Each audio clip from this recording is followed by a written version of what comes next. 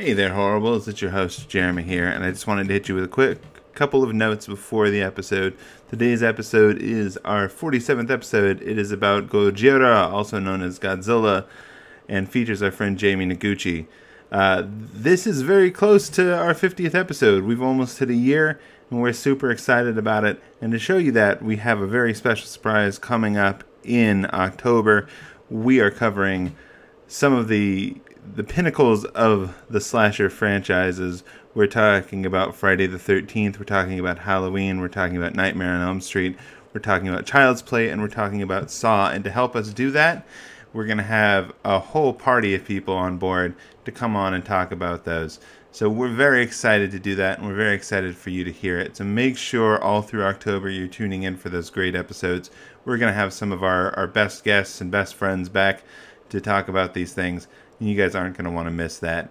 In addition, if you've been listening to the show and you're enjoying it, which we hope you are, we would love it if you could help us out on Patreon. We are at patreon.com/progressivelyhorrified. If you sign up for the Patreon, even at $5 a month, you get extra episodes featuring our discussions of the Fast and the Furious movie franchise. We call it Progressively Furious. And you also get every new episode of the podcast a week before everybody else. So you could have been hearing this one a week ago. You could be hearing the episode about The Witch right now, which we're putting out next week. So if you've got the time and you've got the cash, we would love for you to help us out there and help us make more of this great content about progressive politics and horror movies. One last thing, if you can't do that, and we totally understand, we would love it if you would go give us 5 stars on the podcasting app of your choice. Recommend us to people. We love finding new audiences, and we hope you guys love us enough to share us with friends. All right, that's it. We're going to jump into Gojira here. Thank you very much, and as always, stay horrified. Good evening, and welcome to Progressively Horrified, the show where we hold horror to standards it absolutely never agreed to.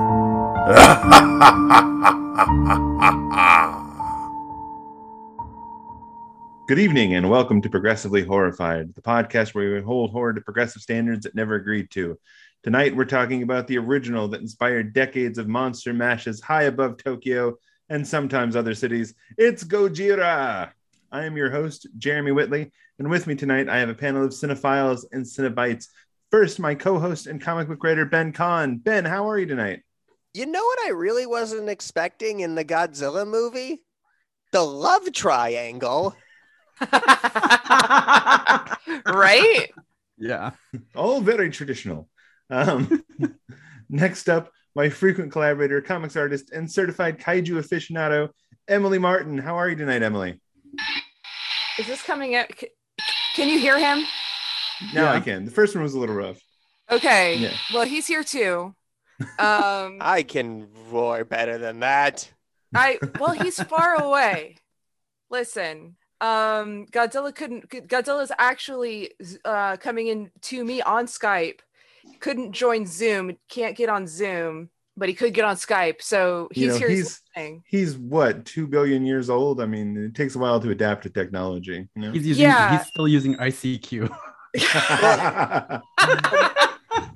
This was a DivX file that he sent. That brings us to our special guest tonight, a comic book artist and good friend of mine, the artist of the School for Extraterrestrial Girls graphic novels from Paper Cuts. It's Jamie Noguchi. How are you, Jamie?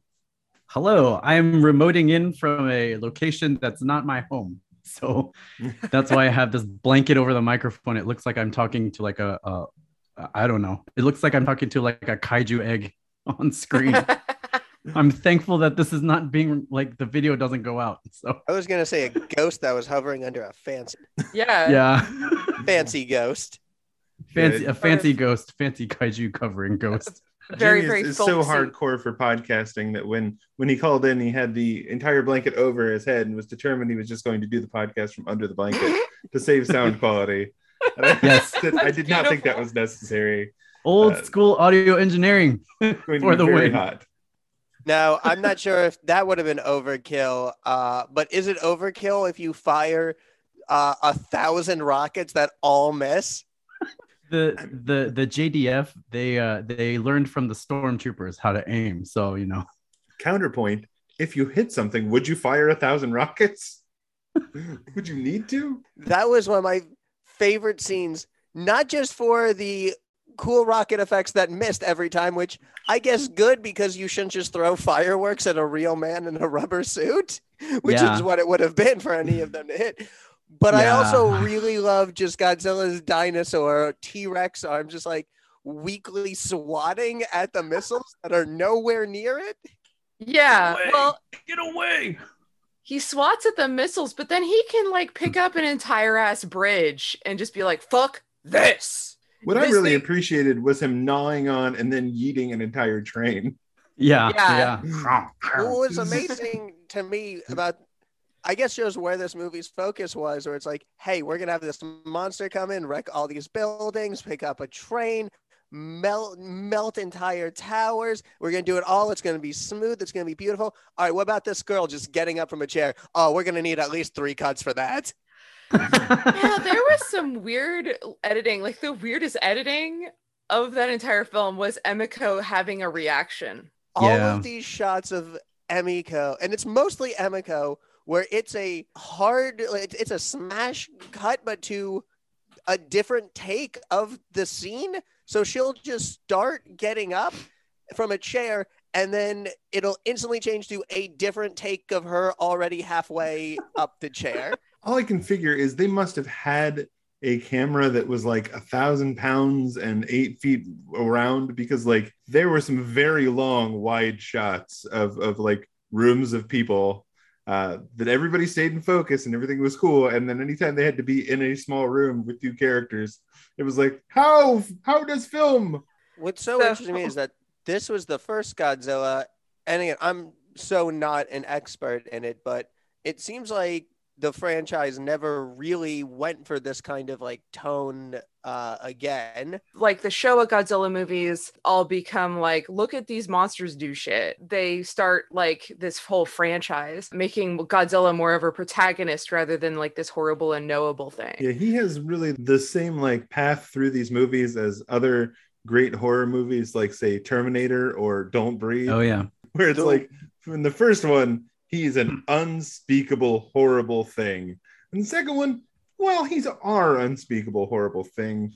He's going to take out those other ones. Overwhelmingly likely. I am just a silly, stupid, nonsense brain person. But I did get a little tripped up with the metaphor that Godzilla is nuclear bomb that is also endangered. Yeah, there was some really weird messaging there.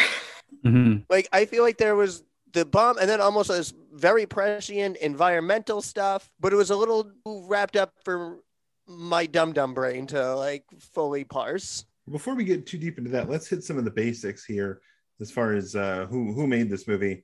Our director is Ishiro Honda. Our writers are Takio Murata, Ishiro Honda, Shigeru Kayama, and it stars Akira Takarada, Momoko Kochi, Akihiro Hirata, and Takashi Shimura. And you've added composer and special effects director on here as well, Jamie, I see.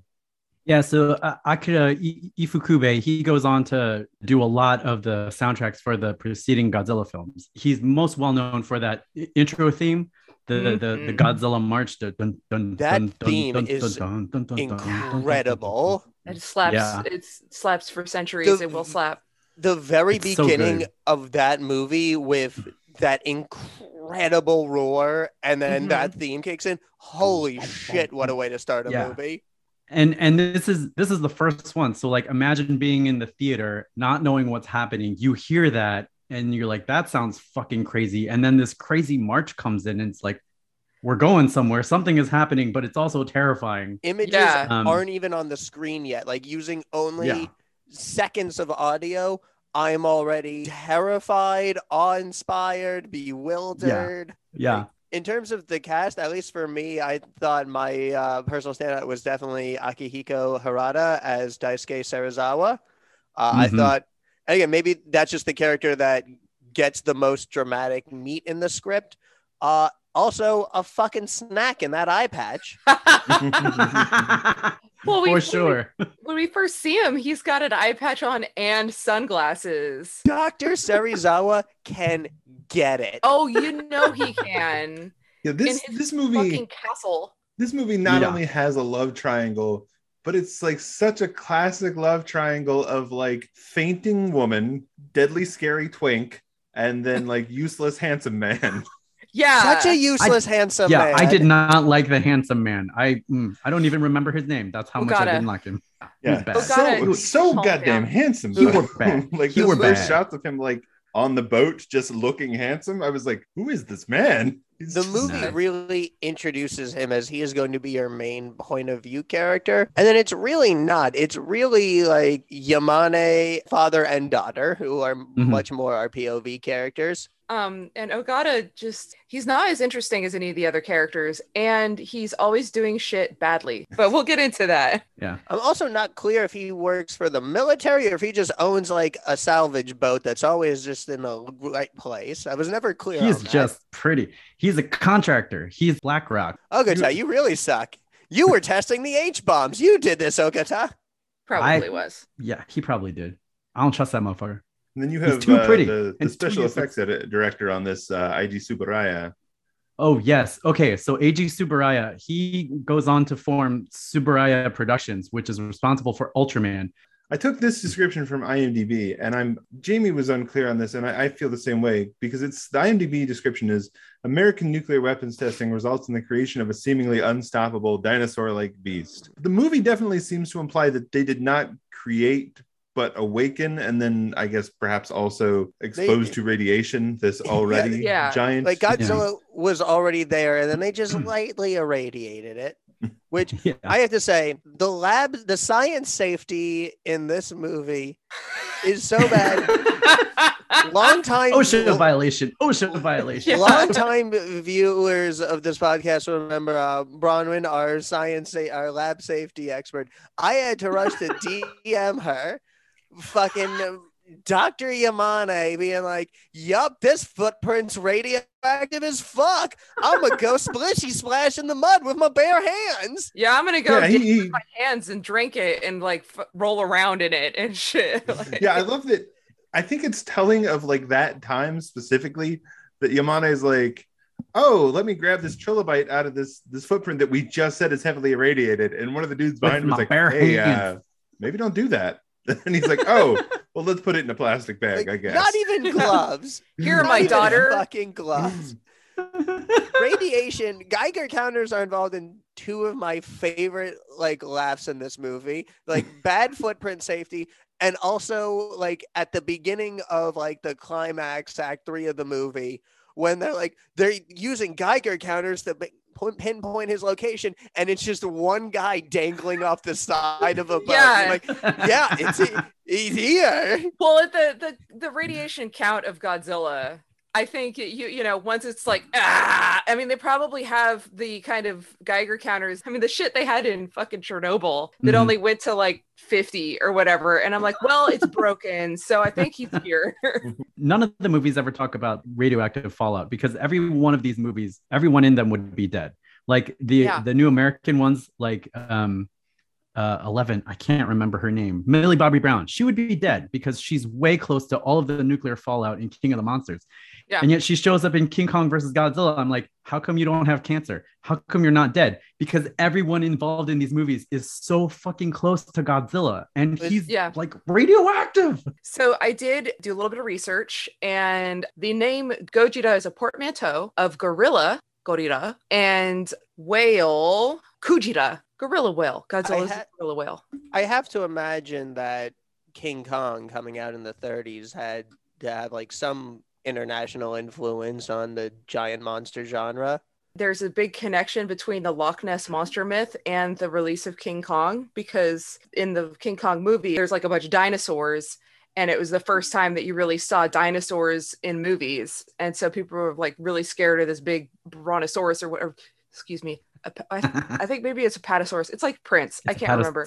Yeah. They were in the 30s. They didn't know what was going on. They were just fucking putting bones together like Legos. I mean, like, we made a dinosaur. They're 2 million years old.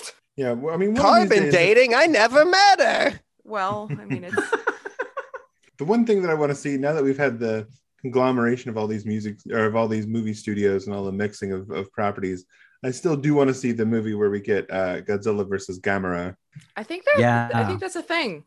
They've got like a live action did like a stage production of it at one point. I haven't seen like because like he was definitely created as like a knockoff Godzilla, but Yeah. he's, for anybody that doesn't know, he's the turtle with rocket booster legs. And Yeah. a friend to all children. Yeah, Gamera from the get-go was, As soon as you hit 16, though, you don't give a shit about you. it's like Narnia, you know. Yeah. Yeah. The only way that Gamera will care is that But less Jesus-y or more Jesus-y. I mean, he does kind of create like a cross situation with those 4 jets. And he's Yeah. always just sort of emerging from his grave because he's a turtle. Yeah. You know? Yeah. Yeah. I think there's a lot of biblical connotation to Gamera. That'll be on our Patreon. My essay about the Gamera and Jesus. I'm All just right, I'm waiting on it now. disappointed that Shape of Water didn't kick off a whole new wave of like monster romance movies. Because for a brief time, I'm like, oh, it's Mothman's time to shine. Oh, I am certain there that is they're definitely all. a movie out there somewhere where Mothman fucks. Oh yeah. Yeah. Well, like there's a million. Yeah, like I think that it's coming.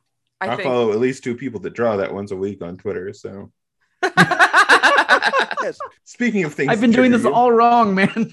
The only thing I know about the cryptid Mothman is that he is a great boyfriend. Got a nice ass. That's all I know about Mothman. And Mothman fucks. Mothman does fuck. And Richard Gere was in a movie about him. Did I think it was Richard Mothman Gere. exist before Twitter? I don't Yes. even know. Okay. Where it's a plane. It's Mothman.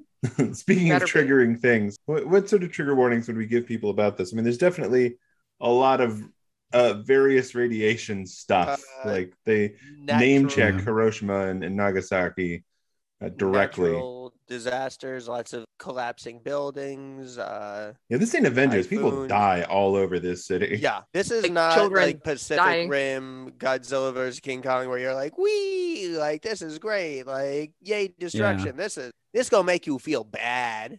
Yeah. Would you put a suicide warning on this or like a self-sacrifice warning on this one? I'd put some Potentially, fucking yeah. warning on the scene with the mom and the kids. Yeah.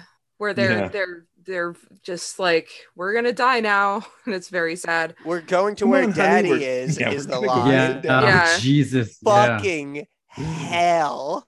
Yeah, Holy Alicia was watching shit. this with me, and she was like, "Oh no!" Yeah, it's rough. not happy-go-lucky like Godzilla told me to fight my own battles Manila time. This is harsh shit as Like- far as the Godzilla is concerned. I'm Yeah, trying it's- to even imagine what like the equivalent would be. It's like, hey, we got Reese Witherspoon in a 1-minute cameo in Godzilla vs. Kong, and she's just gonna die horribly. Yeah. I mean, if they weren't cowards, that's what they would do. If they weren't cowards, they wouldn't have any. They would just get rid of the humans. Just Monster Island movie, all time King Kong coming of That- age film. That is a thing. Like in a lot of the Showa Godzilla movies, you had Godzilla and his plucky sidekick Anguirus, who was like a armadillo or something, and they would go around and be like, "Who's this asshole attacking Tokyo? That's my territory." And they would Yeah. actually They talk to each other. Yeah, That's great. That's all I want. And there was like word balloons behind her. yeah. And then in Dumb. the dubbed versions, it had like their dubbed voices. Legendary. Are you fucking listening? Yeah. I feel What's like we that, do have to Angus? warn people that Godzuki does not appear in this film. King Ghidorah has 3 voices. At least one of them can be Gilbert Gottfried. Well, they have a whole canon now that like one of King Ghidorah's heads is stupid. So I love that. I love honest- that. Okay, here's the thing. King I'm Ghidorah trying the to- entire blue collar comedy tour. Just I was going to suggest that King Ghidorah is the 3 hyenas from The Lion King. yeah. I mean, I but mean, seriously, Larry the Cable Guy, Ron White, and Jeff Foxworthy. Just As Ghidorah. All right. Yeah. And Bill Engvall can be the tail. he Another already thing- is. Yeah, right? Fucking Ron White was always the best of those guys. Yeah, and I don't think we have to worry about spoiling this movie because I want to talk like off the bat here just before we jump into our thing because it fits I think in between these things. There's this woman on the train in this movie who's Oh like my God. only dialogue is like, holy shit, I lived through Nagasaki and I dealt with like finding out that all our fish were irradiated and were killing us for this lizard bullshit. Like, Yeah. The it's like, level of done with it that this woman is. Yeah. She is an icon that reverberates like 70 years later. Absolutely. She is the mood of 2021. Yeah. Delta variant, are you kidding me? Ugh, Like, another Not to- fire. compare the two, but just that level of like, I went through one horrific traumatic thing and now we're dealing with another one, and the reaction isn't more trauma. It's just, God fucking damn it, I just want to watch a TV show, get home and watch a show. Yeah, that's Yeah. like that's how Just- it is with the fire out here. Just real relatable. Oh no. Yeah, we're like, Like, I saw a Ryan George video where it was like, so has this made you stronger or are you just numb? And he's like, boy, I don't know. And you're my I don't number. know I how don't to- know. Does that that's is where that this a- lady's feelings. at. Doesn't know if she's stronger or just completely dead inside. Someone should do a dojin about her, like her, Right? her survival and stuff. I want to do the dojin that's just like her after she gets out of that train, walking home being like, I fucking wore heels today. Are you fucking kidding me? Gotta Gets walk to her- to wherever I go. I can't fucking imagine I got a home. Gotta move again. yeah, It's- and I think she finally meets her doom tangoing on a fucking yacht in Tokyo Bay, where she's like, Yeah. fuck it. Me and all my buddies, we're not masking up. We're done. We're so done with this. We're all gonna go together and onto Oh this boat no. into the middle of where everything is bad. I don't think they were really like, there was no like explicit, like, we're going to go to the middle of where the danger is kind of thing, because people weren't really aware of it publicly. But it is a really interesting, nothing has changed moment where like people could go through Yeah. so much shit and be like, I just am so tired of it. I'm done. I wish this lady had become a recurring character. And she appeared in all the movies, and wherever she went to try to get away from monsters, that's where monsters would Was be. there? Yeah, My they're like, cabbages! Fucking Godzilla's never gonna attack Hokkaido. Fucking King Ghidorah. What? I think it's the Odo Island is supposed to be around Hokkaido, because I'm only getting this from the fact that they have cows. Well, now you're seeing how good my knowledge of Japanese geography is. Odo Island is not a real place, right? Like No. it's a fake No. place. It's Yeah. a fake island. Yeah. Yeah. It's I mean, it kind was of, real, but then Godzilla sank it. it's kind of depressing how timeless this movie is. Just like all the themes of like the people being done with it, but like also the government trying their best to not tell the public that they're in immediate grave fucking danger. And just like, I don't know, man. I would really like to believe that humanity as a species can learn from the past, but 2021 and Godzilla 1954 is still a relevant movie. Yeah.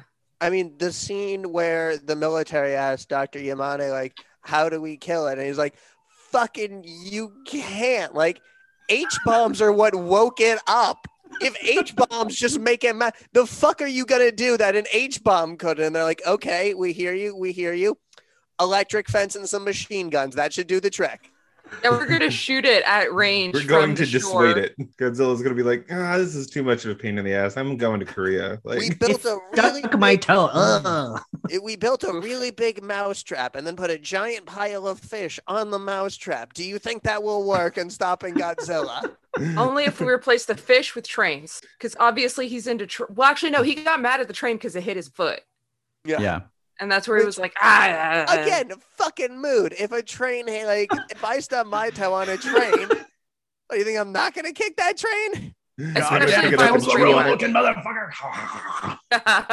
But you want it and then eat it somewhere. Yeah, let's talk about what does happen in this movie a little bit, because it is. I feel like people really complain with like modern Godzilla movies that there's too much buildup and Godzilla doesn't appear till 20 or 30 minutes into the movie. God, that's exactly what happens in this movie. Like, Yeah. I Yeah. know, but it works for me this time though. yeah, because I mean, we start with a boat full of sailors, and oops, it blows up, and Nobody knows what's going on, so the military is like, hey, let's send out this other boat. Oh, that boat also blows up and disappears. And then they're like, oh, a fishing boat found some of our guys. They're safe. Oh, that one's gone too. That almost felt like a Monty Python sketch. Just this progression of boats, like just getting. And they finally the Spinal Tap drummer over and over again. And, I was like, we get a crashed like helicopter around here, where it's like a little later. I'm like, for the most part, the miniatures in this movie are amazing. Mhm. Yeah. Like, I think there's one, like, the only time the miniatures took me out was like one crashed helicopter where they didn't really put much like background miniature environment around it, so you could tell that it wasn't quite sized, that like the proportions were off. But other than that, like what they're able to do with miniatures again in 1954, incredible. Oh, yeah. Well, it helps that the movie is filmed so noir, like there's so much like darkness and high contrast and stuff like that. So they really, really take advantage of that. Like there's a lot of silhouette action and dramatic lighting. And even though when we first see Godzilla, it's in the middle of the goddamn day, the kind of glimpse that we see of it and the he contrast. Looks like the fucking abominable snowman from Rudolph, like just peeking up over the mountain. Yeah, I mean, but it is so weird, like it's very surreal. And then the way that a lot of that is shot. The compositing, again, I thought was real good, like making stuff look big or small. Like, again, there's so many things where I'm like, this is genius filmmaking. So why the fuck couldn't Emiko get out of a chair in one take? Yeah, I would love to like go on a deep dive. I'm sure there's like all sorts of Wikipedias about it, but I have a theory that it has to do with the amount of film and the amount of time, and they had to like edit things together and to make a particular time. But that's just wild speculation on my part. Yeah. So, But the Odo Island stuff is interesting because I feel like it gets a little like weird people living on an outlying island. It's like, you mean it feels like it must be the Japanese equivalent of like people from the South. Okay, you mean the village elder, aka the best fucking character in the movie, just casually admonishing the youth of today for not doing ritual human sacrifice enough? Yeah, he's like, oh, there's like a dance we used to do, but the big thing is we used to like choose a virgin maiden and slaughter her in the ocean. Then it got all commercial. That's why you guys got this monster problem. You're not killing enough virgins. Which again begs the question: if it was H bombs of like the last few years that like made Godzilla wake up, what the fuck has this village been sacrificing ladies to all this time? Well, obviously it's been there for a while because it's been like hanging out, the Godzillasaurus or whatever, which is that's taken from later canon. No one in this film says Godzillasaurus. Thank Godzilla. But you think by the rules of it, he'd have found one virgin when he destroyed all of Tokyo, and then just like, all right, I'm good. I got my one sacrifice, or maybe they did do the dance. They didn't do the dance. You got to do the dance. You got to do the virgin sacrifice dance. Yeah. Well, also on the island, you have these dudes running around with fucking katanas. We are not in the Sengoku era. This movie is supposed to take place in 1954 when it came out. Yeah. I don't know. I have a lot of questions about this rural fishing village with the radiation monster as part of their ancient folklore. So it probably has only been like Godzilla has only been like irradiated recently. I hope when this guy means like back in my day, he means like 1949. I think he means earlier than that. But I think that was like the dinosaur that was chilling out in like the ancient cave or whatever.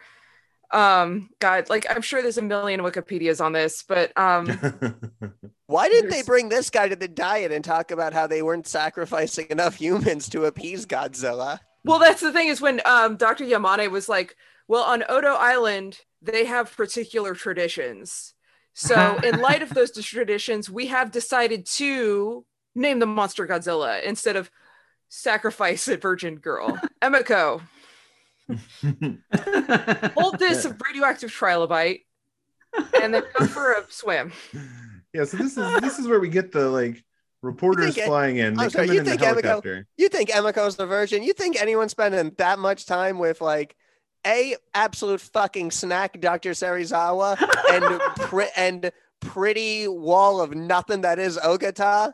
She's not hanging out with Ogata for the fucking conversation. Yeah, I kept we're not wanting to here be to like, sacrifice Shane. hey, Yeah.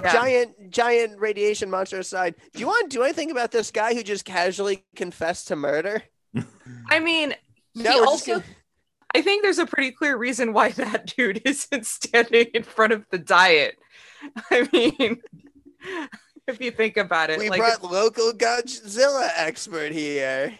He straight up tells the reporters, like, oh yeah, it's the sea god, Godzilla, this thing that we're supposed to be sacrificing stuff to, but we didn't, so that's why. So they're doing a stupid dance, but that's not going to be enough because we didn't kill anybody. And apparently then, like, the dance like immediately results in shit getting fucked up. yeah, we do get this mysterious storm in the middle of the night where I was like, I don't know what is happening in this scene, but like Yeah, it were gets we- super intense. And I think we're like supposed to assume that it's like Godzilla has come and walked across there and left footprints and I guess killed a bunch of people in the process. Yeah. Well, he But- has, Yeah. but was it that Godzilla caused the storm, or but did the storm just go and Godzilla was like, all right, fuck it, I can like look, now's when I feel like doing this, like so. Well, I mean, there's do that, the and there's rainstorm. also the fact that when you have like that much of a temperature shift, like if Godzilla is truly radioactive and he's coming out of the water, and you know we have like all of whatever the fuck he's got with hanging out with the atmosphere, I'm sure that like air pressure and weather science happens. I'm not a weather scientist. Monsters so big that they change the local weather is fucking. I mean, that's kind of it, isn't it? I mean, like that's the thing about Godzilla is that Or just we don't see that kind of storm like again, but maybe he's more inland. Again, my geography is not great. 'Cause yeah. I gotta say, I haven't watched any of the new Godzilla movies. Is there a needle drop at some point of Imagine Dragons radioactive in there? Because I feel like otherwise it's a missed No. opportunity, right? No, I mean they did. That feels like it should have been in the Millie Bobby Brown movie. Yeah, but then like someone did do a an OV, or excuse me, what is it? AMV, gosh. An AMV of Evangelion Aw. to radioactive. Which is it's basically the same thing. So What Yeah. the bone I have to franchise pick with the crossovers. new American Godzilla movies is okay, Ken Watanabe is playing a different Dr. Serizawa. How do they at no point put him in an eye patch? he needs depth perception. Fucking Ken Watanabe and an eye patch? Yes, that would have been great.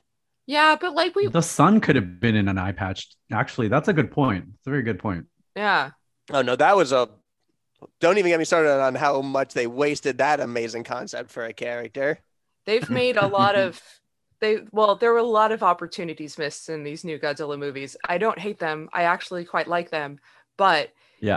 if they really wanted to get in there with like those references, there were plenty of opportunities to do so but this is just an example of how the focus of the Godzilla movies has shifted so much from actual character action and the effect of this shit on people as opposed to cool monster go boom, There- Mm. My favorite part of Godzilla vs. Kong is like that 8-minute sequence where King Kong is in like the center of the earth and he's bouncing around and he's finding like a world that's his size that's actually meant for him, and it's this beautiful emotional journey of connecting with a home he never knew, all done silently. And then my least favorite part is fucking Rebecca Hall comes in and is like, he's discovering his past. Like, yeah, thanks, Rebecca Hall. I fucking got it. I'm watching the movie. I actually haven't seen Godzilla versus Kong yet. Oh no! It's okay. Oh This is Oh no! I've So seen speaking so of- much. Speaking of the human effects of this, this is where we get introduced to our protagonists. We have Dr. Yamane, a famous zoologist, which is apparently a thing. His daughter Emiko, who is there to be pretty and faint. Her handsome friend / either is or soon to be at this point boyfriend, Hidete They Ogata. live together. And we also meet Emiko's eye patch wearing scientist fiance, who is at this point wearing an eye patch with sunglasses. Like That's a a baller boss. move. That's a baller move right there. Yeah, Daisuke but- Serizawa. But He is not Daisuke going on this Serizawa- expedition. He is too busy living in Castle Frankenstein, doing crazy experiments.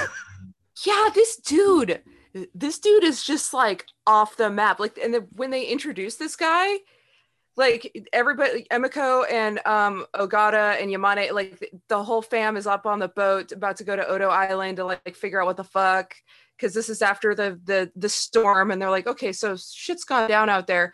And I have to mention that like during this time, if you haven't seen this film, a lot of time is spent with local governments and going up through the various local, like the various stages of government to, you know, prefectural and the diet and all that kind of stuff, where people are trying to manage the situation, which is very classic, but it's not something that a lot of people identify with Godzilla movies anymore. And which makes it actually more similar to a contemporary disaster movie than the kaiju movies that were so popular in the Showa era, which is the 60s and 70s. So when we see our main characters, it is after we have sort of all this context of how people are dealing in various sectors, you know, the fishermen, the Navy, etc., of trying to figure this thing out. And it's actually really kind of fascinating in that way. And then, you know, Emiko, Ogata, and Yamane have sort of have given us a more relatable human protagonist element. And so when they go on this ship to go to Odo Island, and they apparently adopt the kid who is orphaned by Godzilla's foot, who steps on his parents, which is very sad. Which I think his dad or maybe his older brother was a survivor of like the Bingo Maru or the Eiko Maru, which are the names of the first boats that disappeared. Bingo Maru, I'm like, that is a name.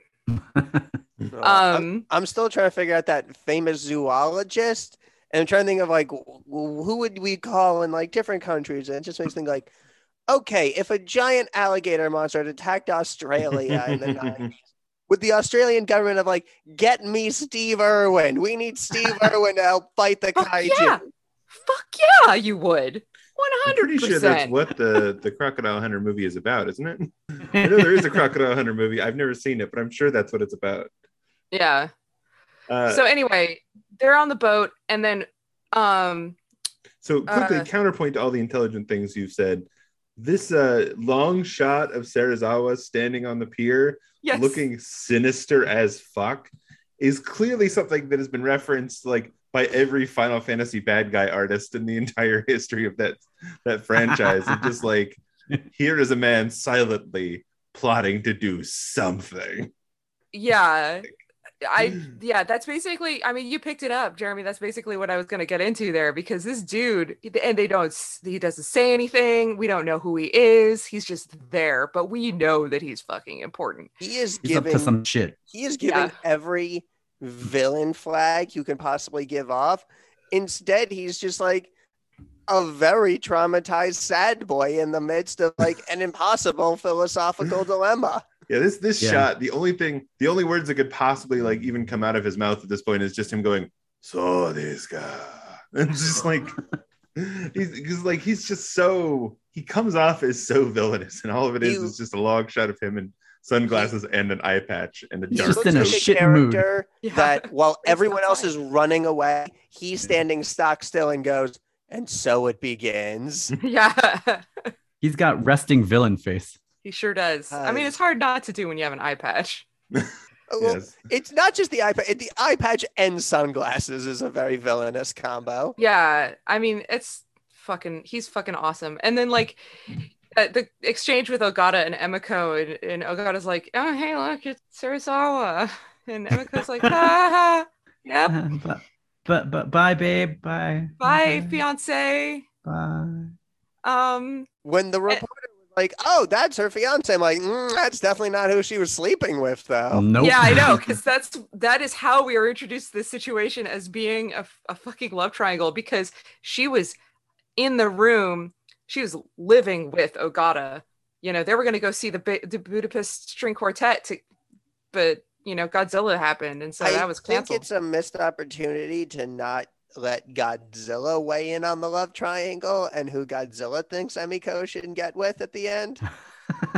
Obviously, well, I don't know. I mean, if Godzilla could choose, I'm sure he would choose Ogata because Serizawa just fucking killed him. Yeah, can So, we appreciate that? Has that ever happened ever again where one human essentially by himself just took out Godzilla? yes. Yeah, there've been a couple of other. It's more physical in the later episodes, but this one has more weight than the other killings, I feel like. 'Cause Yeah, it's- well, It's Go ahead. there's the whole Well, 'cause it's- self-sacrifice element to it too. yes, it's the dilemma of like, I've created this thing and I can't use it, but my fiance who's fucking this other dude has asked me to use it, and so I will use it. But if I survive this, then there's no way I can guarantee that I won't be persuaded again to create this for nefarious purposes. So I must die because of my fucking fiance asking me to do that. Now this guy is a fucking Byronic hero. Yeah, well, and this is Love me a good also that Byronic there's hero. there's more to this character than the other characters that I think have sacrificed themselves for Godzilla, because I mean the later movies you rarely have the same kind of strong character building, because there's so many other moving parts and stuff. Yeah, weirdly, for as much I mean- as like his character is definitely, other than maybe Dr. Yamane, his is maybe the most built up character, but he's probably in this movie the least out of the four, human protagonists. The level Yeah. of complexity and depth is just so much more than hell, this is an Academy Award winning role, and compared to it, everything else is like daytime television. Like Yeah. everyone else is just dealing with I'm government man and I want to do bad government stuff. Yeah. He's like, how do I balance science versus man's horrible nature as I've suffered through the trauma of war, as I know that I am capable of unleashing a far greater atrocity. I'm like, whoa, you are dealing with Yeah. way heavier stuff than anyone else. Ogata just doesn't know how to tell you he's banging your fiance. That's his character conflict. Yeah, he doesn't And he even know never how to gets ask. around to it. Serizawa fucking pieces that shit together Yeah. himself. Yeah. And Ogata's like, okay, I'm gonna ask Yamane for Emiko's hand. And then Yamane comes in and he's like, all right, here we go. And Yamane's like, I can't believe they're doing this stuff. And then Ogata's like, hopefully future father-in-law that I'm looking for approval from, you're wrong. You're About all this stupid shit." and fuck Godzilla. Yeah. And then Godzilla dude's like, get sucks. out of my house. Leave! I blew it. Yeah. I'm gonna go back to my empty house with no furniture. In general, Yeah, just sure. the fucking nerve of being like, yep, now's the time for me to ask this. I'm like, guy, fucking pick your moment. Yeah. I guarantee you, Agata's house has no furniture in it. It's just like a bed on the floor, nothing hanging on the walls. He's never cooked Oh. there. It's just that kind Well, of yes. it's his The house. thing is, Of Jeremy. course, he has no bed frame, and it's not for any cultural reasons Okay, yeah, that's what I'm saying. 'cause, that I'm unfamiliar about, because I don't know beds. I don't know anything. I'm a big dumb face. I mean, a regular man's apartment, especially a man who's not yet married, is probably going to be like 4 walls. There's a sink in the corner, especially in Tokyo. And there's like a futon on the floor. And, there you go. Boom, boom, boom. His place was actually relatively nice. He had stuff on the wall, but he had a really nice little undershirt on, looking a little Mifune-esque. Look, we're not arguing that he wasn't hot. That was all he had going for him. Sorry, I'm like a moth to a flame. There I am. I'm just have to talk about it. Like a Mothra. Oh to a god, flame. as a hot I'm a wall moth of to a nothing. flame. Yeah. He is Ogata a body pillow paper made of thin. muscles. Yes, He is a body pillow. He's a fucking body pillow. He's just a body pillow man. Body pillow coon. I wish that Emiko was the kind of character who's like, just keep doing push-ups, babe. Just keep doing push-ups. I'll talk to Serizawa for you. Because every time I you feel go ahead. Oh, I feel like Emiko is the smartest one in the bunch, even though Serizawa is like the hero of this movie. Emiko Yeah. knows enough to be like, I'm not good with him because he's too intense. So I'm gonna hang out with this fuckboy for a while. and like save my sanity. I'm not going to get dragged down into Sarazawa's shit with him. Yeah. Even though we all love Sarazawa, like Emiko is smart enough to be like, okay, this is not There for is me. such a wonderful level of emotional intelligence that Emiko has. And really, I kind of think the ultimate moment of agency in the movie is hers, because I think the thing that, like, the decision that changes the course of the movie isn't Serizawa deciding to use the oxygen destroyer. It's Emiko deciding to tell Ogata and going to convince Serizawa to use the oxygen destroyer. Yeah.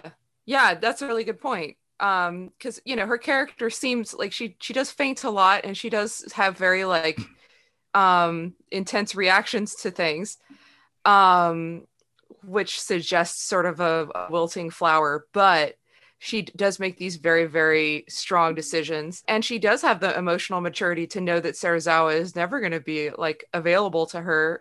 He's not going to be a partner. He's married to his work. So much so that he lives in a fucking castle, not just a fucking castle in Japan. With Where a did he scary get basement that? full of science. How Full of much did every that castle science. cost? Yeah. That was Yeah, like, so how do we get- expensive. The zoning for that?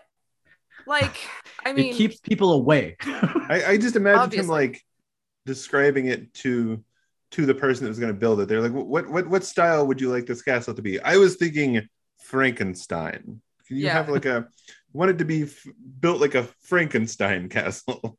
There's either a weird made up 300-year-old history of that castle, or he had that shit built in like 52. Oh, my personal headcanon based on this movie alone and nothing that I've ever read ever is that like his dad or whatever like had some sort of, he went to Europe and he's like, now this is where it's at. These walls are made out of rocks. Holy shit. And then he comes back and he's like, I want this castle. It's like in the pictures. I mean, I love that. Castle me. I love me. I love that. That's fantastic. he stood, and the whole time it was being built, he stood on the next hill over with his hands clasped behind his back, going, "Yes." And I wish I could give credit to Emiko for really being the one to convince Serizawa, but I feel like most of the credit for that goes to sad girl singing sad songs over sad news footage. Yeah, the radio. no, Yeah. yeah. The radio did it. The prayer for peace was what got him, because otherwise it's like, nah, fuck you all. Yeah. I don't And care he if wa- Godzilla kills y'all, you're fucked. He Well, kicks yeah, the 'cause- shit out of Ogata, and it's like, Ogata, you had one job. I know, like this little frail dude is like, Ogata doesn't understand. Like that's another thing is that at least Serizawa understands science safety, unlike many of the other characters in this film. He tells people to back up. Yeah, It's amazing. It's incredible. he wears Emiko rubber is about to gloves. stare at the oxygen destroyer and he's like, bitch, back up just a little bit. He Yeah. has gloves. That was the thing that really drove him and Yamane apart, was their differing over glove policy. Right. Violation. Yeah, like this scene where they go to the island, which is where we were at in the thing, and like he's just like, Yamane's just like jumping in. He's like, hey, look, a footprint, and the one guy with the Geiger counter. The Geiger counter is like, oh, that's real radioactive. Yamane's like, look, a little trilobite. The guy's Look like, at when my you- radioactive thing. maybe don't pick that up. That's very It radioactive. tastes great.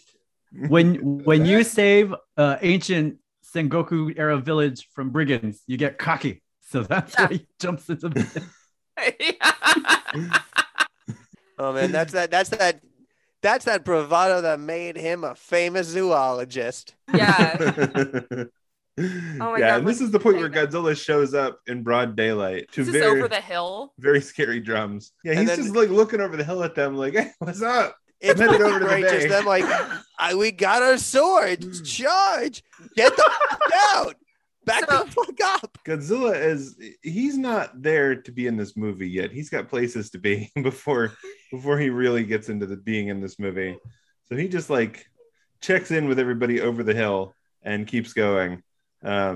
Yeah. Am I on yet? Is that my cue? That's not my All cue. right. Okay, fuck it. Oh no, He's this headed is, into the this is bay. obviously a Kurosawa movie. I gotta go over here because y'all. Oh no, That was that guy in the Seventh Samurai. Fuck this, I'm out. Yeah. They have swords. Why do they have swords? I'm in the wrong movie. Yeah, we never saw whether the swords work. Maybe the swords are like meteor metal, like Goemon's sword, and maybe that'll work. That was deep cut. You think the person launching the rockets was just once like, what if we just do one shot of like, what if we just nail that in like mascot with a firework? I mean, they just keep cutting.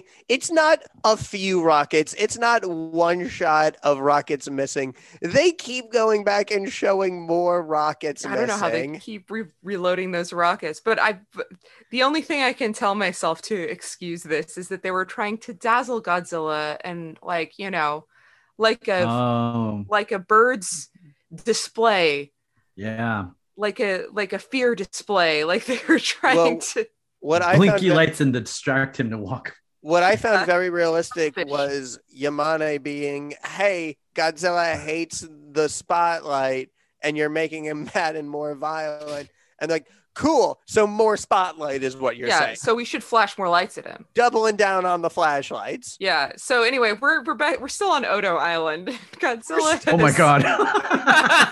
Yeah, we're holy shit. We're jumping around. Yeah, we've seen Godzilla and they take photos somehow with the radiation, and you know, we see Godzilla's big ass footprints, and then so then now we're at another meeting, and Yamane's like, so Yetis exist, maybe they have big ass footprints, and did also Godzilla ever fight Yetis? This movie sets up that Yetis exist, or according to Dr. Yamane, like, I don't know where the Yeti thing comes in. I guess it's his like introduction to like things with big footprints. I don't know. I didn't really get the thesis, but anyway, so then he's like, seemed to be like, if these fake animals exist, then maybe this fake animal also exists. And here's some dinosaurs from 2 million years ago. Let me explain how dinosaurs worked. Narration. It was not how dinosaurs worked. But I don't know. There's some real science with like, we're going to turn oxygen into liquid. I'm like, that's not how elements or liquid works. Or oxygen or science. But you know what? Did we have subatomic particles in the 50s? I don't know. Yeah, I don't know how old dinosaurs were then either. So it's like watching Original Cosmos and being like, there's 9 planets that we know of, and Pluto's one of them. Are there other planets out there? Who knows? And now it's like, there's so many goddamn planets. We find like 1,000 fucking planets every goddamn day. Yeah. But like Pluto's not one of them. But not Pluto. Oh, Pluto. Oh. Well, even then, like, how did the dinosaurs die? One of our great mysteries. And then like 6 years later, it's like, fucking meteor did it. Yeah, we figured it out. No mystery. It's a goddamn meteor.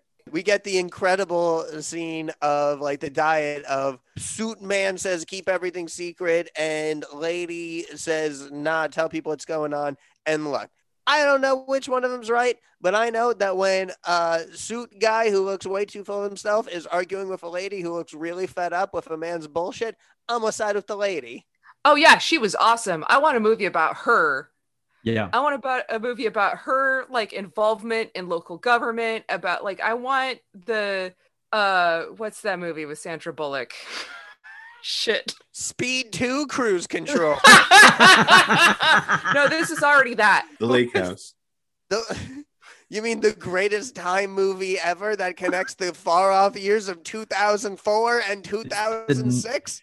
It's the net. You want the net. That's what you The Pelican Brief? Oh my God. I love the idea of practical magic. I love the idea of being able to communicate with someone like 2 years in advance and just spoiling like everything for them like the week before. I mean, it's the plot of Your Name. Is it like, I just want to drive someone insane by like the week before Endgame comes out and I'm just like, yep, Iron Man dies at the end. Well, they were pretty preoccupied with like disaster in that movie too, but you know, that's a different movie. Sandra Bullock in the movie about the water, but this chick in The Lake House. Damn it. Premonition, right? The one with Sandra Bullock and the water. I mean, I could have this whole time. I could have Miss Congeniality. Oh, That's yeah. what it was. I could have looked it up on Google, but this is funnier, I guess. But yeah, the story about this woman yelling at the fucking representative or whatever. I want the sequel where 2021 Sandra Bullock has to talk to 2019 Keanu, and she's just warning him about the pandemic And Godzilla. and Godzilla. Godzilla. He's It's gonna just- fight King It's just Kong. Keanu Reeves going, "You're making this shit up. That's Yeah. stupid." He's like, There's no No way. way. there's no way they're People gonna aren't have that him fight dumb. King Kong, No way. and it's gonna be That's- thoroughly okay, pretty good. Most non-heinous, but What I do appreciate is that Dr. Yamane, in between seeing Godzilla for 5 seconds and going to talk to the diet about him, knows everything about Godzilla suddenly. He is like, you see, the H-bombs were tested over here, and the shelf down there goes back to the Jurassic period. So clearly, we woke up a 2 million year old dinosaur, and He now has he's soil irradiated samples, and killing Jeremy. everybody. So, yes, Yes, soil Soil samples. samples. There have been tests. You know, he's a representative of a scientific team. You know, he's like a conglomerate character, like the lady He's in a Chernobyl. famous He's a zoologist. famous zoologist that's been studying the seafloor and trilobites. And He knows about trilobites. He knows about radioactivity, except not to handle things. He doesn't know anything I about don't think not he knows handling about things that are radioactivity. He knows that No, he knows they're- plenty about radioactivity. He just knows nothing about safety.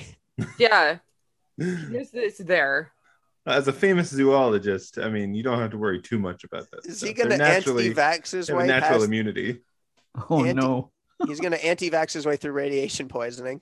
Well, the God. funny thing is that he doesn't seem to know he's not supposed to touch radiation, things that are radioactive.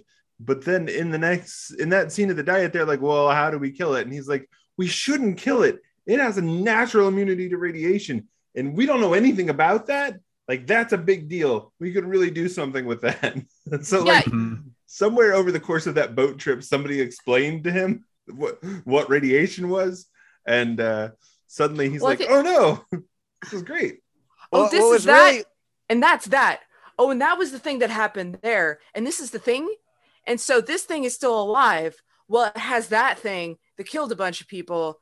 Okay, science. Well, I think the real big thing with Yamane learning about radiation was that 9 years of very awkward conversations instantly made sense. Well, And he tells them like to let them study Godzilla and don't attack Godzilla, and their immediate reaction is, "All right, so that means depth charges. Like, he's in the bay.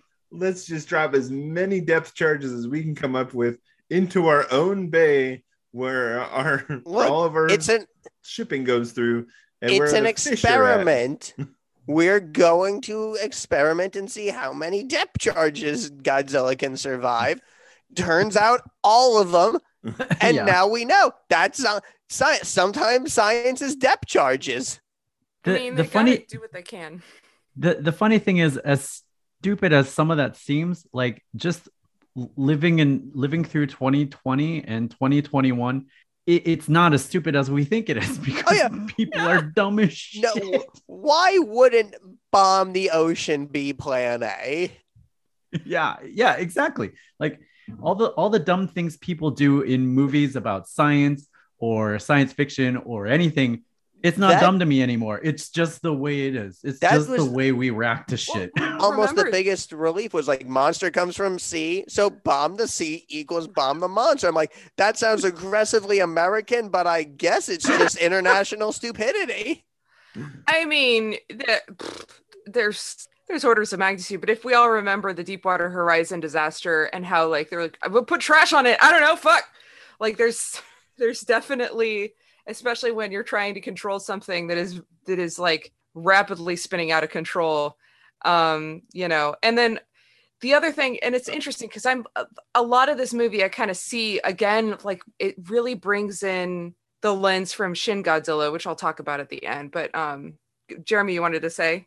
I was going to say that's the perfect segue. Speaking of shoving trash into something that's going wildly out of control, Emiko then tries to go break up with her boyfriend, with her fiance, Sarazawa. And in the course Amazing. of trying to break up with her, Sarazawa's like, "Hey, you're here. Let me show you the crazy shit I'm doing in my lab." And you can't tell anybody. and she's like, "Okay, this sounds good. This is a good way for me to break up with you." I mean, Emiko, I think Emiko, the biggest and most difficult lesson that she's going to have to learn is fuck politeness, because she's trying to be very polite. And she's like coming in here and she's like, hey, how's it going? How's your eye? Okay, cool. And then he's like, well. And I feel like this can't be the first time that there's been a hint that this man is not well, because his basement is full on James Whale Frankenstein like levels of science. Like there he has every science down there. Jeremy, he has chemistry. He has electricity. He has fucking biology. Those are the two sciences. That's right. I said 3. Yeah, electricity, chemistry, and biology. Fucking nailed the disciplines. And well, there's other ones too, but we just didn't see those. There was like a Tesla coil in there, and there's more to that than that's electricity. That's under magnets. the electricity. Yeah, magnets. He's got magnets. Nobody knows how those work. Just being like, do I want to go into the mad scientist castle dungeon laboratory to see the weapon of mass destruction? Okay. Yeah.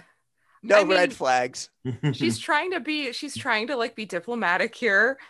And she knows that Serizawa's a little unusual. This is why you break up at a third location. This is what happens when this right here. This is why the breakup happened. I mean, there's a lot going on there, and we don't actually get to see what it is that he's doing. We just know that it involves a large tank of fish and spooky lights, and the violin machine, crazy violin machine that he turns on. Like he's like, I want to talk about the future, and he's being like, I invented a machine to make inanimate objects feel pain. I mean, but the fact that she like screams and looks away is actually pretty effective here, because you don't know. I mean, like, again, you know, the less is more quality of this. It feels like something I'm not sure I'd like buy if it wasn't like black and white and very classic noir feeling and in the 1950s, like that turn away and scream. But again, for this movie, it completely works. Like it definitely raises the tension on just what the hell this weapon is, and really, and again sets the stage that this is not an awesome salvation. Check out our rad new weapon that whatever this is, even if it's our only hope, is just as bad as Godzilla. Yeah, and Emiko is like obviously traumatized because she like, you know, when she comes home, she's like, oh yeah, fish death. That's another trigger. Yeah, fish death. And Ogata's like, did you break up? Yeah, well, Ogata, like, they don't find out until after Godzilla comes and attacks, and they're like, oh shit, we gotta get out of here.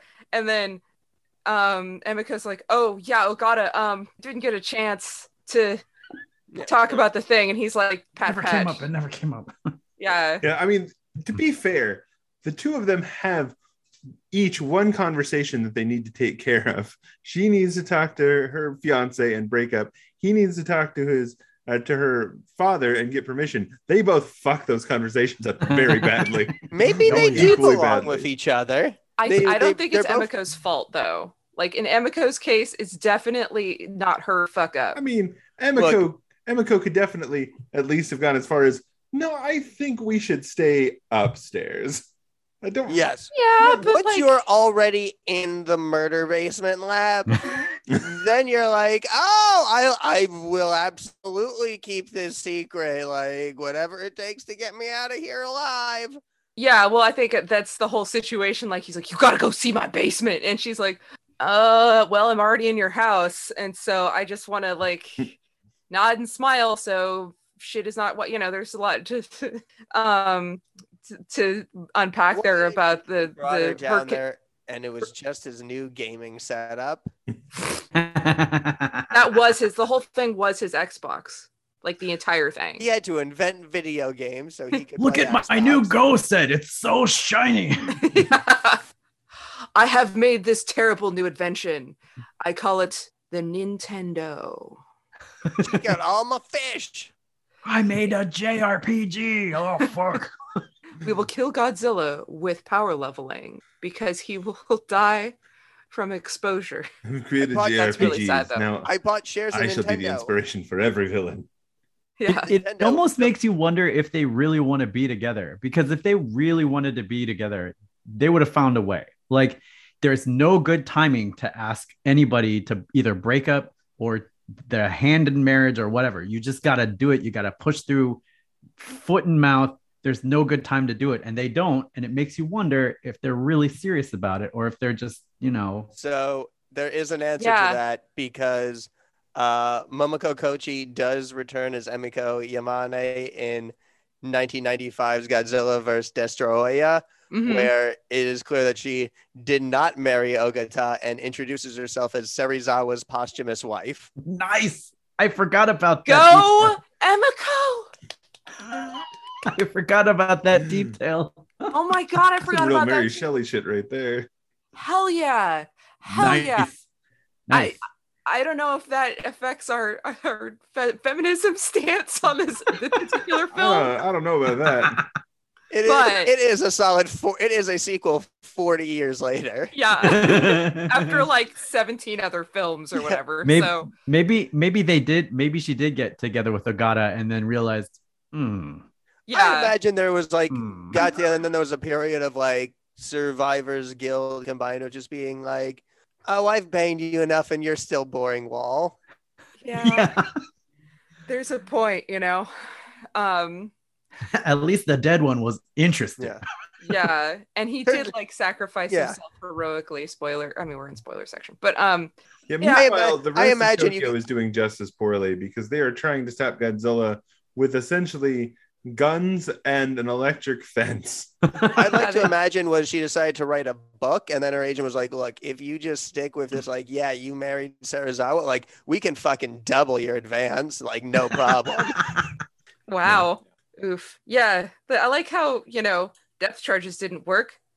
An H-bomb made it upset. Let's try gun.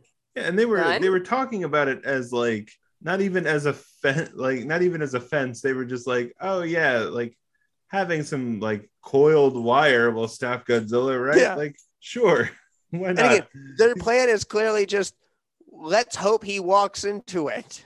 Yeah. Let's hope and he he gets does. frustrated and leaves. Which Yeah, is, he to be fair, eventually what happens. Yeah. Just not due Yeah. to anything they do, because he proceeds to come in, chew on a train, wreck all of their shit, burn down half the city, kill a tower full of newsmen as they're reporting. He burns Because the flashing every lights, police the car he flashing sees. lights. Yeah. Oh, Yeah. I didn't even catch that. Yeah, I gotta say, this is by far this whole just like true destroying Tokyo sequence. I kind of think it's the best Godzilla's ever looked. I mean, every time they cut to him breathing, and it's clearly like a puppet with like textured air coming out of it. It's a little rough, like because they'll cut to like Godzilla's face, and you'll see like it breathing what looks like Superman ice breath from the 80s Yeah, movie. That's true.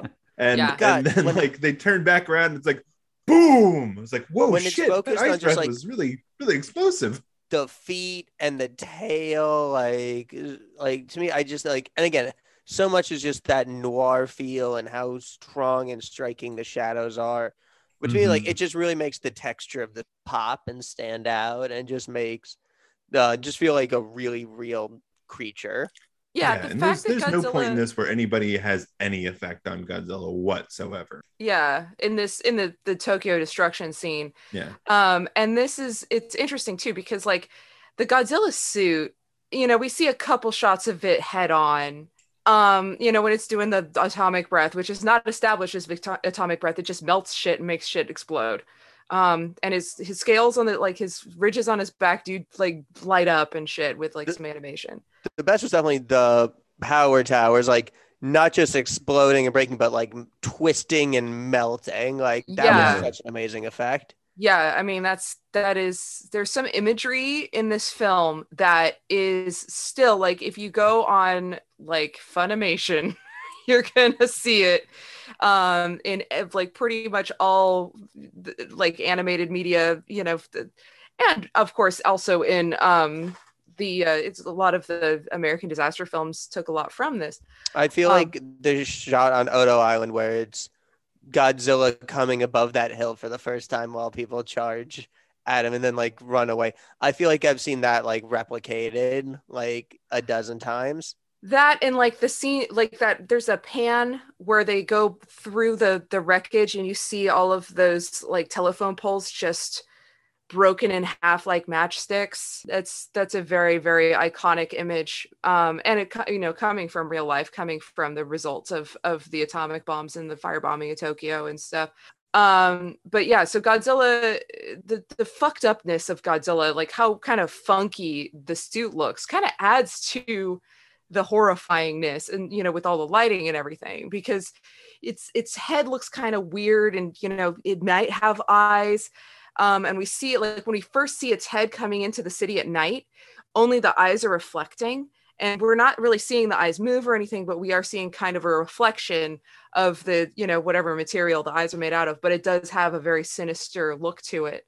I mean, like the puppetry does get a bit hokey here and there. Like it's the fire trucks. There's a bit where a fire truck flips over, and it's just obviously, I mean, it's not bad time, but it's stop action. And then the airplanes were a bit much. Yeah, the airplanes were they tried. Yeah, I mean the bit where he's eating the train as well is very clearly like somebody's hand in a puppet going like, on the train. I mean, he's eating it like Cookie Monster, where he's not able to swallow anything, so he's just kind of like smashing it against his mouth. Yeah. I really want to talk. I really want Godzilla to do a spot with Cookie Monster on Sesame Street. I'm sure Godzilla's been on Sesame Street. The way people think of Godzilla walking is with his paws down and like kind of lumbering like this. But in this movie, the first time we see him walking through the city, his palms are up, which is sort of like a Buddhist thing. Like if you see Buddhist statues, the heavenly ones are all palms facing up to signify like they're heavenly and stuff like that. So like in Shin Godzilla, when he's in his final form, he's walking around with his hands like this. That's a direct like leakage to this one. Yeah. Well, and the thing about Shin Godzilla that like this movie, it's really, really fascinating because so many people have associated the Godzilla with the kaiju and like just big guys in suits and jumping around and stuff, which is awesome, which is fucking awesome. But Shin Godzilla, they emulate the quality, like the fucked up quality of the suit, and they take the idea of this like funky rubber suit, and then they turn that into a monster. Like he has this weird like rib cage ridge, which is from what the suit, like just the structure inside the suit, like the way that to make it wearable for a human being. And it's all based on these things that like were not ideal technology at the time, but it was the best they could do. And then it is taken like in a completely different direction, because you see the legendary movies which make Godzilla this giant like cool looking monster that with this intense looking face and his big old scales and his big arms, and he's got big muscle arms and stuff, and like everything's bigger, bigger teeth, bigger head, bigger scales on the back. And then Shin Godzilla looks like a mistake in like the most terrifying way possible. Like Shin Godzilla has this weird head and its teeth are all fucked up, and like it's got a weird shape to its body, and it's like bleeding, and he's got these tiny little arms, and but it's still so terrifying because you see the sense of scale and the human impact that it makes, which is what this movie is about. It's not about the cool monster, it's about the human impact of this disaster. So and which I think is really well expressed through this scene, which I see a lot when people refer to the Godzilla, the original 1954 Gojira. They do show this scene with a mother and her child who are on the street corner, and they have evacuated, but they couldn't get to where they were supposed to go, and they have their so dark. Yeah, and the mother is holding her child and saying, "We're going to join Daddy now." Yeah, which is heartbreaking. Yeah. Yeah, this movie doesn't pull any punches on that shit either. I mean, we have also mentioned in the notes here that Godzilla is clearly anti-establishment. I mean, he does kill a lot of innocent people. He also hates fucking bridges and government buildings and cops. Like he's specifically seems to be going after these things. If And you are clocks. infrastructure, Clocks. he Clocks, fucking hates you. So watch out, Biden, because Godzilla's coming out. Yeah, I mean, specifically like trains. You know, Biden and trains, man. He's gonna eat your train, Biden. Woof. Yeah, ultimately in this scene too, Godzilla just stops because he gets tired. It seems like Godzilla's like, fuck it, I'm going back to the ocean. You know, That is one quality he shares in Godzilla vs. Kong, where all of Godzilla's appearances are just he shows up, he fucks someone up until like he's content that they know that Godzilla's better than them, and then he just fucks right back off. And it's Yeah. I mean, that's I'm the tired. that's apparently to chill hardcore in the bottom of the ocean. Because when we eventually do see Godzilla in the bottom of the ocean, he is napping, laid out on his back. He's having a great time. he is chilling like a villain. yeah. Like, that's some Godzilla living his best life. Like, Yeah, here's the- well, do you think he would have woken up and attacked him, or do you think it was like, all right, I think they got the message. We're good now. but I Yeah, think he well, I mean, Emiko got Divers. the message. yeah. Emiko's like, actually, Ogata, Serizawa showed me his research. I feel like it's pertinent now. Yeah, because all these people are dying and these kids are separated from their parents, and they've got like a scene where a guy has a Geiger counter up to a kid. It's going, and you know, And that's there's sad just singing. terrifying. Yeah, The singing is sad. That's the saddest part is singing. well, Sad songs. It made me want to like. It was like it's like when you're watching like a comedy show and then it's like for $1 a day you can save this puppy. It's like don't show me the sad puppies. That's the one. Yeah. God. It's like that scene in Shrek where they start playing Rufus Wainwright Hallelujah. Ah, Yeah, I feel like I'm undercutting it now. Yeah, so God, I had forgotten about that. Thanks for reminding me of that, Jeremy. I forget it again. No problem. Yeah, woo! So they decide they're gonna go over to Serizawa's evil castle and try to convince him. So like we see the rest of the scene from earlier where Serizawa introduces Emiko to his oxygen destroyer. I can only imagine what that actually is in Japanese and like how if that's just a direct translation to like oxygen destroyer, which is what they translate it to in English. Yeah. That I guess takes the oxygen out of water. I mean, was there a different word for it, or did they just say in English like oxygen destroyer? I didn't hear them doing the phonetic pronunciation of oxygen destroyer. So it probably had some cool ass name that was like localized into oxygen destroyer through translation. But because I feel like that whole thing was a lot like, okay, so he puts a pellet in the tank and then he turns on the violin machine and they stand back and the pellet starts to bubble. And then all of a sudden, all the fish in the tank are skeletonized. And somehow this has something to do with the fact that the oxygen in the water has all been liquefied and the fish have suffocated, but somehow immediately turns them into skeletons. Maybe it's like a comic book thing with like the X's over the eyes. This was like definitely a thing that in his description of it, I was like, oh, I get why you don't want to share this. Fucking up oxygen seems like a bad idea. Yeah. Oxygen's kind of important. So, fun fact about the oxygen destroyer, according to the old Godzilla wiki, Yeah. is that it is the oldest prop still on display and in known circulation from the original movie. Oh, cool. Are we talking about the little pellet or the actual big one? Like the big one. Yeah, A big pellet. the big pellet Yes. that's basically like a It is on display in San Diego. fusion spheres or fission spheres or whatever they have in. We can see it when we go to Comic-Con. If we go to Comic-Con. Yeah, if there is a Comic-Con, I'll look at it. Supposedly it's Thanksgiving weekend. Which It's a, that's a whole other. Not doing that one, guys. Yeah. I'm not going to do it. not gonna be prudent. That's like putting up a fence. Mm-mm. I'm Yeah. thankful for great prices for signings with Doctor Who stars. Go for it. Yeah. Okay, so yeah, the oxygen destroyer kills everything in the water. So Ogata and Emiko decide they're going to go talk to Serizawa and try and get him to chuck that shit in the bay, so they can take out Godzilla. We do have the prayer for peace sad singing sequence, and Serizawa is like, no, I'm not going to do it. And then they're like, you kind of have to do it or Godzilla's going to kill all of us. And he's like, well, I'm going to have to burn all of my notes and swear that I'll never make this thing again. And we're going to have to like find some kind of way that, you know, we never have to use this ever again because it's too dangerous to be used. Which he takes to an extreme, I think. It's funny because he's like, why did I ever invent this? And I'm like, dude, there's a point. I mean, like, you're not in a romantic comedy, sir.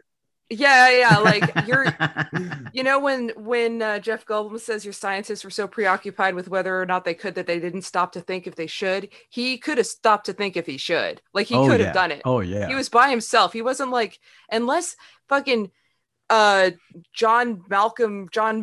Hammond is like over his shoulder being like, spare no expense, and then like, you know, forcing him to fucking make a oxygen destroyer. I mean, who knows? But he said he did it for science. And this isn't like penicillin where you accidentally stumble on a use for it. Like he was working on a way to destroy oxygen. Yeah. And he used to be like, okay, this is all bad right now, but one of these days I'm gonna figure out a good use for destroying oxygen. Yeah, maybe like getting rid of poison ivy or something, or like someday mosquitoes is gonna attack us, and then I will be the only one who knows how to take down oxygen other than breathing. Have you heard about this little movie called The Happening? So Serizawa decides he has to deliver this stuff himself. Ogata decides that he has to come down too because his only job is to accompany people places.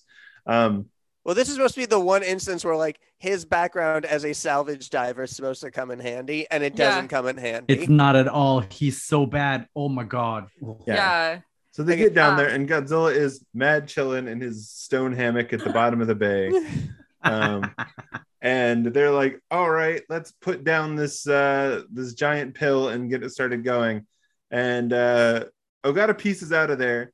And Serizawa was like, all right, I'm going to start it up and I'm going to cut all my cords and stay down here with it.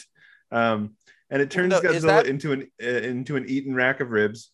Wait, is that what happens? Because what I thought it was that they were both going to stay down there. And then Serizawa did something to make Ogata like go back up. No, Ogata, they were at sort of at the limit of their cords. And so they're like, okay, reel them back up. And then Ogata's like, okay, I'm going. And then Serizawa's like, you go. Oh, what I thought that was like Serizawa doing some kind of like, I don't know, I chop your suit and that makes it go back up.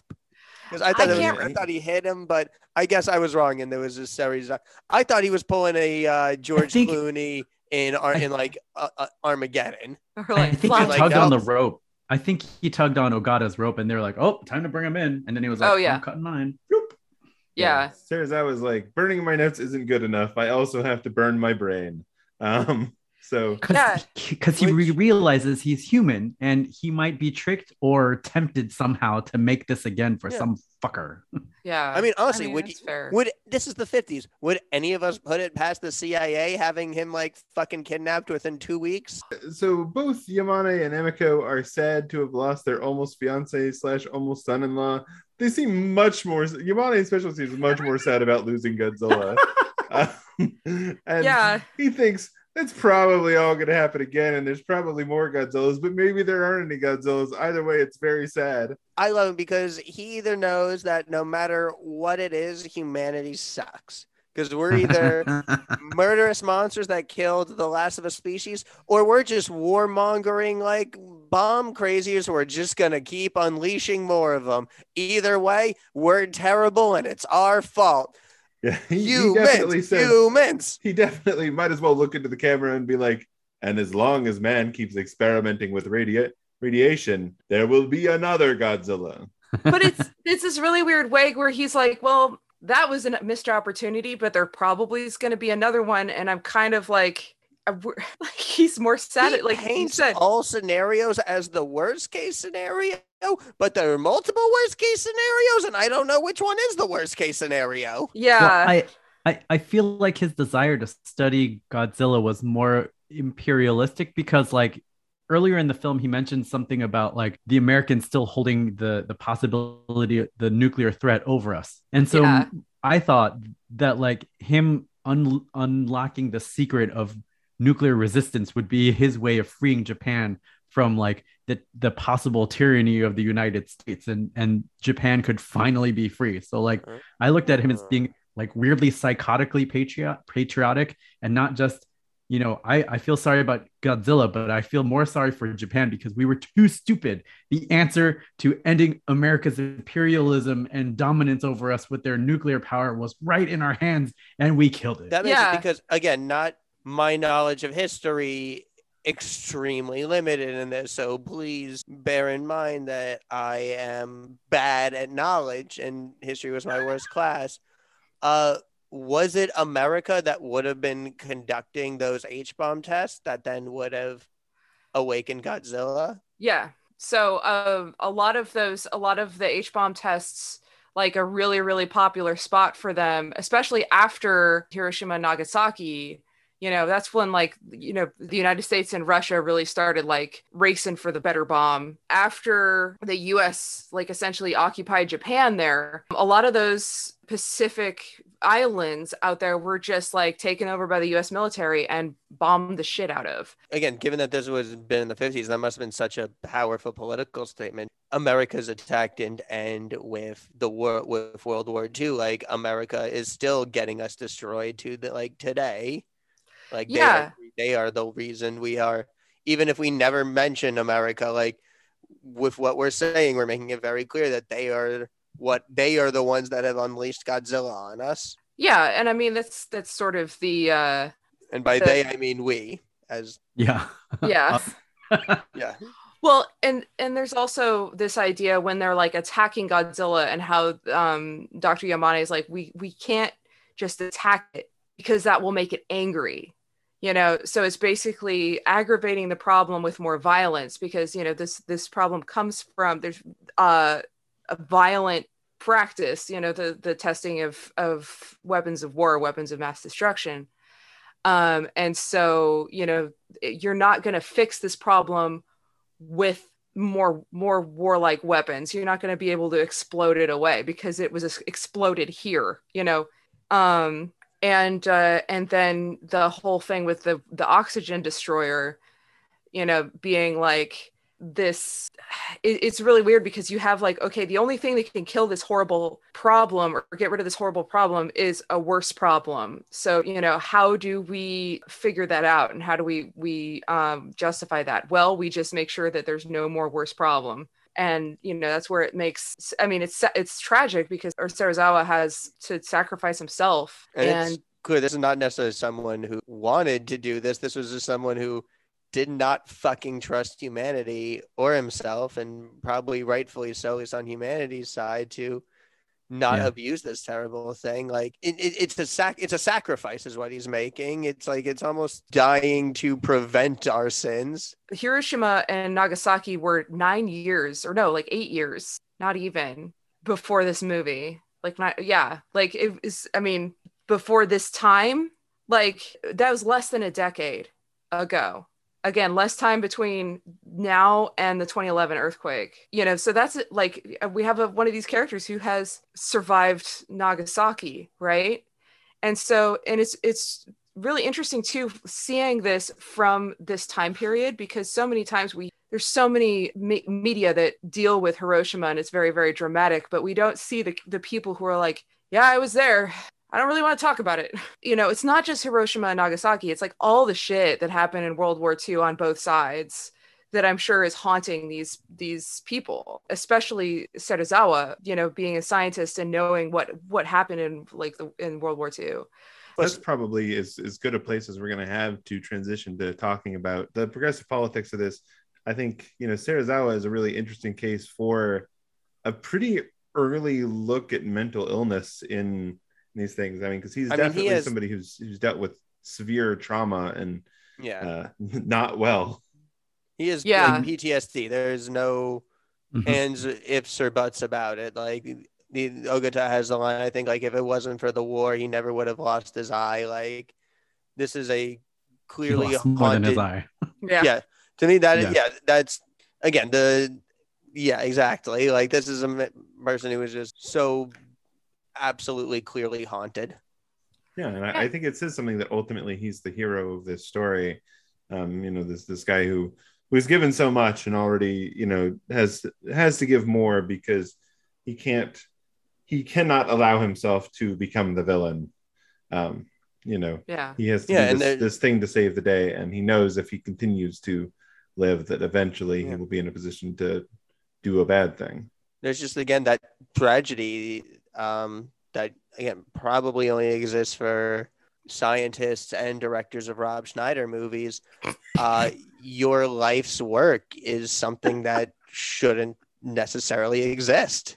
Good way to soften that blow a little bit. Is just Thank trying you. to deal with this heaviness. I do what I can. It's not great, Rob but it's not Schneider. terrible. I hope he blocks every one of us. Oh my god. Oh my god, I'd be so honored. What'd be awful though is I once met him when I was working for Howard Stern, and he was really nice to me. But I know he's a dick in real life, and just being nice to me doesn't absolve him of being a dick to like in general. Apparently, he used to own like one of the more famous local goth clubs here in the Bay Area. Oh my god, Fun Goth Rob fact. Schneider is not a Pokemon I want to see. Yeah, it's not a Pokemon I want to catch. Um, Okay, yeah, so I actually do think they do a really interesting job with I mean, they don't have necessarily the vocabulary to discuss the mental health issues of Dr. Serizawa, but they deal with it in a good and interesting way, other than him looking so scary the entire time he's on screen, in a way that's clearly foreboding. But like Yeah. his Everything journey mentally is really interesting. I mean, everything about his fear of the Oxygen Destroyers. So those are like nuclear attacks. yeah, and the science behind like all the science behind the creation of weapons of mass destruction, and the like the really complex mentality around that. And I think it's a really interesting, mature take on a character like this, because so much about him reads as villain, as you said, Jeremy. Yeah. But in this film, especially in films of this era, horror movies and everything, and he obviously is a call out to like Dr. Frankenstein and stuff like that, just because he has this crazy ass lab and his whole like Hammer film kind of setup. But the fact that he is the most sympathetic and interesting character in this movie is a really, really like fascinating origin for this kind of complex character archetype in a lot of movies, and a lot of that we don't really see until much later in American films. Yeah, so it's really interesting. No, And, I think we can say pretty clearly, and I mean a lot of it is a question of the time and place it is being made, but there's not much in the way of LGBTQIA plus people or themes in this movie, right? When people are dancing on the boat, there's one couple that is two ladies dancing, Yep. and That's what you your get. queer rep. A lot of these men can hold each other. There's something. Serizawa can get it. Yeah, no matter what. I mean, I don't know where his preferences lie, and honestly, whatever. Serizawa, the danger twink. Yes. Oh, he is Um, a danger twink. He could get it, but you shouldn't be with him for a long time, because No. That's- That you down. can't fix that. No, Yeah. that You- yeah. I'm It's just glad that he's learned about real science, because in any other situation, you'd find that guy at a con and you'd be like, oh, this guy's mysterious and cool, and then he's like, The Yeah. oxygen turns into liquid. Now, how do we feel? Do we feel like this movie deals with racial and social justice at all? I mean, it is a movie made in Japan, set in Japan, starring mostly Japanese people. There are a couple of white people that are brought in to hear discussions of Godzilla, but I don't think they actually have any speaking parts. or Yeah, anything. this is They have no lines. This Yeah. is one area where a Jewish person from the United States of America, and am in no way qualified to say how. Like, I mean, this it's a movie in Japan about Japan with an all Japanese cast. Like, Yeah. The How it only is- place where I feel like this might be any sort of issue is the same place where I feel like it might intersect with class, which is Yes. just sort of the way that they show Odo Island as sort of this like they're this rural place where they still run around with swords and I guess until like the last couple of years have been sacrificing people. Yeah, there Mhm. might be internal representation issues. I do not feel in any way qualified to speak to them to that. There might be some on the political side with that lady who was yelling at the diet, like, we have to tell the people that like this is happening. But I don't know enough about like the political system in Japan. Like, and we don't know enough about her. Like if she was representing like what class of people she was representing, or if she was just representing an area or a city. So like She I don't did know. seem to Yeah. win though, because the next scene is her being like, Godzilla's gonna fuck our shit up. Let's get out of here. Yeah, there's Yeah. there's a lot of journalists that we see, and there is that schism of the government and the journalists, and trying to expose the truth to the people, and then like keep the people calm and stuff like that. So class does factor there, and yeah, because with the social justice, there's the class there, and there's also and also the fact that the train lady, the Nagasaki train lady, who's like, I want to go dance on my yacht. I don't give a fuck about this Godzilla situation, and like, I mean, that's not great. Like in terms of, that's a good representation of privilege in a way, but then also she did survive Nagasaki. So I think that there's a little bit more depth there than simple class dynamics. I think it's more about just the kind of what going through shit can do to you. One of the reporters, I think, may have been from Hong Kong. I thought maybe he had a badge on him that said he was from Hong Kong. Yeah. Now the woman that you were talking about in the diet that starts the big fight with them, trying to get them to tell the people the truth. I do think she factors interestingly into the question of, hey guys, is Godzilla feminist? I mean, it's not really a point of the movie, but I do think that, yeah, it's this lady in the diet building, and also the fact that Emiko's decision really affects the flow of the story And she's not significantly. fridged. Yeah. And Yeah. I think that's, to me, I think that's such a big part of it, is that, yeah, she's not fridged, and the movie absolutely gives her agency. I mean, Godzilla doesn't pick her up and climb to the top of the Empire State Building. Emotionally Tokyo Tower. intelligent, Tokyo Tower. she's canny, she's clever, she can be passionate. I mean, aside from proneness for fainting, I think she's a good, well-rounded character that the movie treats well. Yeah. We also have that choir of girls. Look, their singing is what makes Serizawa do it. Like, they're the MVPs. Without that Yeah. singing, their beautiful song. Godzilla would be Um, rampaging to this day if they didn't sing over that news footage. Probably. So my heart goes out to the teenage girls of whatever high school those girls were a part of, because they were all wearing the same uniform. They're doing a bang up job with that song. Yeah. Interestingly, this movie neither like goes out of its way to kill women in the Godzilla section to tragic effect any more than anybody else, nor does it go out of its way to not do that. So I feel like it's an egalitarian Godzilla, right? Yeah, like the civilian death that stands out so much is the mother with the kid, but Oh, yeah. it doesn't feel exploitative or objectifying. It just feels horrific and tragic. Yeah, Yeah. it feels like sympathetic, and very real, and in not a way that feels like pandering, Yeah. Now, I mean, that wraps up our political questions there. Do we think this is a movie that's worth seeing? Do we recommend people check it out? Yes. 100%. Yeah, if I would recommend it to someone that has good taste. What would would you recommend recommend to it- somebody who doesn't have good taste? I would Probably recommend it to a not. lot of people. I feel like I know a lot of people where I'd be like, hey, it's slow when it's in black and white, and you're gonna be like, I don't like subtitles, and I wouldn't recommend it to you, but you have bad taste, so who Yeah, cares go watch about Godzilla you? the animated series instead. Exactly. Well, no, you should watch that anyway, because that's a legit show. That was awesome. But what? Go watch. Suzuki. Go watch your Godzilla King of the Monsters with your Millie Bobby Browns. Your new Godzilla King of the Monsters. New Godzilla King of the Monsters. I mean, this movie is, I mean, like, I think that if you watch this movie as part of the Criterion Collection, I think that Criterion Collection opener is going to tell you all you need to know.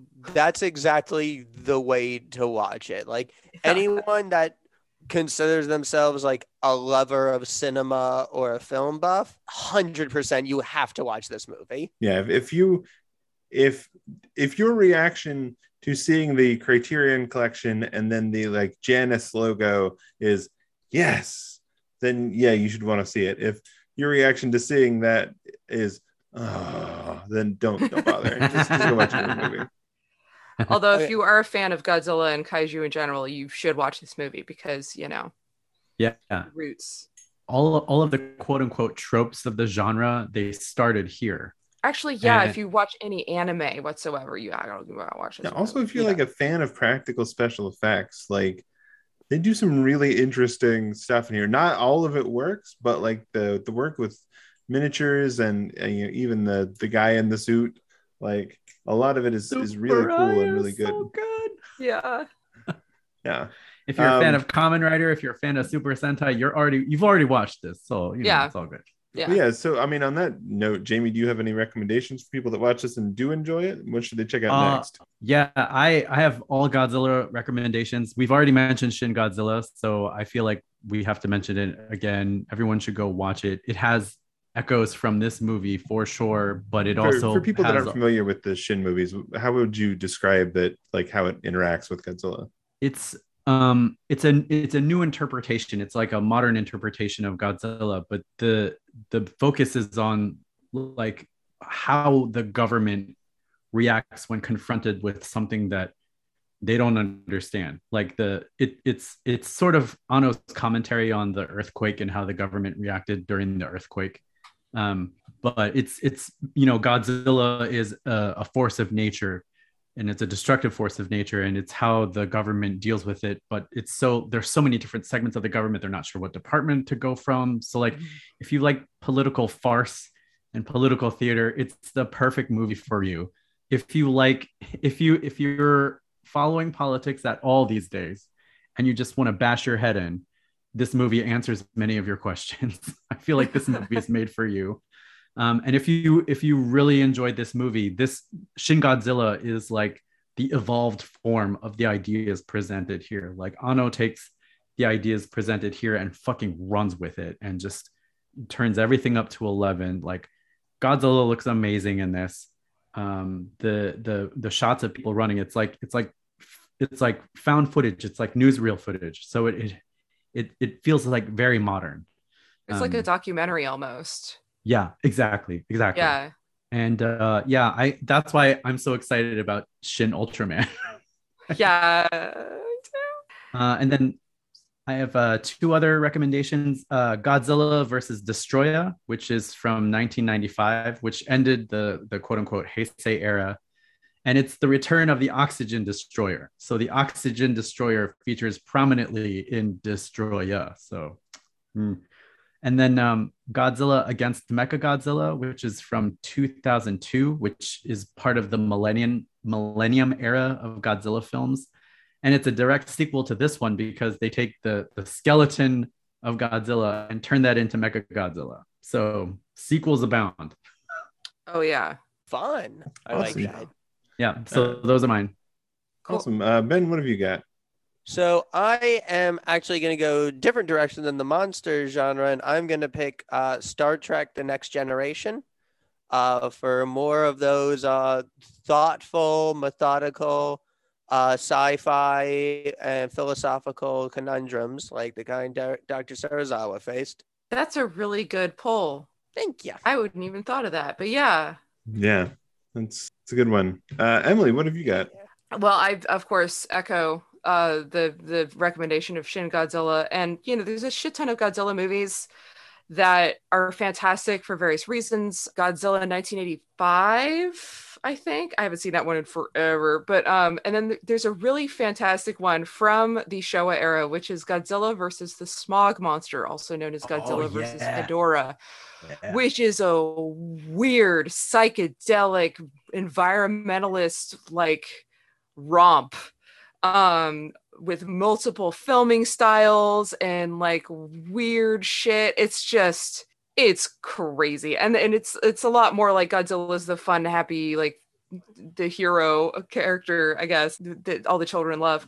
And then there's another one that I believe is from the early Millennium era, which is Godzilla, Mothra, and King Ghidorah, Tokyo SOS or something like that. Yeah. And this is one, I think that's the name of it. And this is one where Godzilla is now again the antagonist, and so they've actually changed the Godzilla look, so he has no eyeballs, and they have to use these other monsters to fight him. And in this movie, there's also like a heroic sacrifice. So like King Ghidorah is actually a protagonist in this. King Ghidorah is a big dragon that sounds like a dolphin with 3 heads. Mothra, of course, it's slightly different, but you know, the same sort of don't fuck with nature message. And Godzilla Final Wars, if you want to see all the monsters and some ridiculous ass like action bullshit. Like this is where they take all the character stuff and they turn it into the same kind of action bullshit that the monsters are. Like there's no pretense here. There's no like, okay, we're going to try to make a serious sci-fi. No, the plot from the original Godzilla destroy all monsters with all the monsters, and then Godzilla kills the American Godzilla, which is worth seeing. That by itself is why it's worth. So fun. Really quick, we talk about Hideaki Anno, who directed Shin Godzilla and Shin Ultraman, director of Neon Genesis Evangelion. You could just watch it. Just watch that. I don't recall if you've ever talked about Neon Genesis Evangelion on this program before, Emily. Yeah, I don't know if you guys know how I feel about Neon Genesis Evangelion. You're ambivalent about it, I believe. Right? Yeah, I heard about it recently and I thought, well, this looks interesting. You're a Neon Genesis agnostic. That's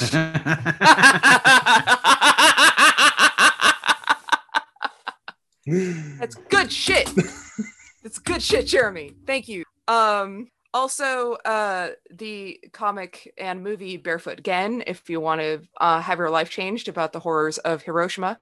So, autobiographical comic and turned into an animated film about a guy who did witness Hiroshima from basically ground zero. And it fucking changed my life. So, it's very sad. Just putting that out there. No Rob Schneider jokes here. This is some serious shit. And then there's an essay and a collection called Little Boy by Japanese fine artist Takashi Murakami that talks about the mass media in Japan and how it has evolved through the post-war eras and into, a lot of and that's it. Awesome. I was trying to kind of go with the theme of monster movies that aren't actually about monsters. They're about other things to some extent. I do want to just say again, I really like Gamera. I mean, he's basically a ripoff of Godzilla, but he's a giant turtle with jet boosters. So like, it's hard to not love that guy. And I think two more recent ones that are worth checking out that are, about giant monsters and how they interact with humans and all the fucked up stuff that goes on with that is there's a flick called Monsters. It's a UK movie from just a couple of years back. It's a little slow like this one, but really good. It's from 2010. And it's directed by Gareth Edwards. It's about two people that are trying to get from South America to the United States, and there's just sort of a whole zone that's occupied by these space monsters that fell from the sky, and they have to navigate this to get back to the US because they've missed the last boat coming back. So that one's really good. Also The Host, which is a Bong Joon-ho movie, which is so good. Yeah, it's big scary tentacle beasts, and that it's a lot of fun, and like all Bong Joon-ho movies, it's about other stuff too. So definitely that one's worth checking out. If you want more serious stuff about World War II and the aftermath of the nuclear bombs, you can watch Grave of the Fireflies. Like Emily said, that's the saddest fucking thing that's ever been made. It's very difficult to State watch. movie. Please do not. I mean, you watch it if you want, but know that you're going in for the saddest movie ever if you Yeah. watch Grave of the Fireflies. It Yeah, sounds, the name Grave of the Fireflies sounds like at some point it's going to be like, even like Pan's Labyrinthy, where there's like some fun, creepy monster stuff in there. No, Grave of the Fireflies is just sad, and it just gets sadder all the way through. But it's like, it's very on the ground. Its stories are roller coasters, taking you on twists and turns, ups and downs, and loop-de-loops of emotional highs and lows and all sorts of feelings. Then Grave of the Fireflies is the Tower of Terror, just plunging you ever downwards into pure sadness. Yo, Barefoot Just one Ken, though. direction, sad. The thing about Grave of the Fireflies is, it's about the Tokyo firebombing. It's sad as fuck. What it doesn't have is images of people melting from the atomic blast. So there's that. I would actually recommend, if you want something that is sad and not like super traumatizing, I would recommend Grave of the Fireflies. It's Hayao Miyazaki, beautiful, he knows what he's doing. I can't remember who directed Grave of the Fireflies, or excuse me, that's Hayao Miyazaki, Barefoot Gen.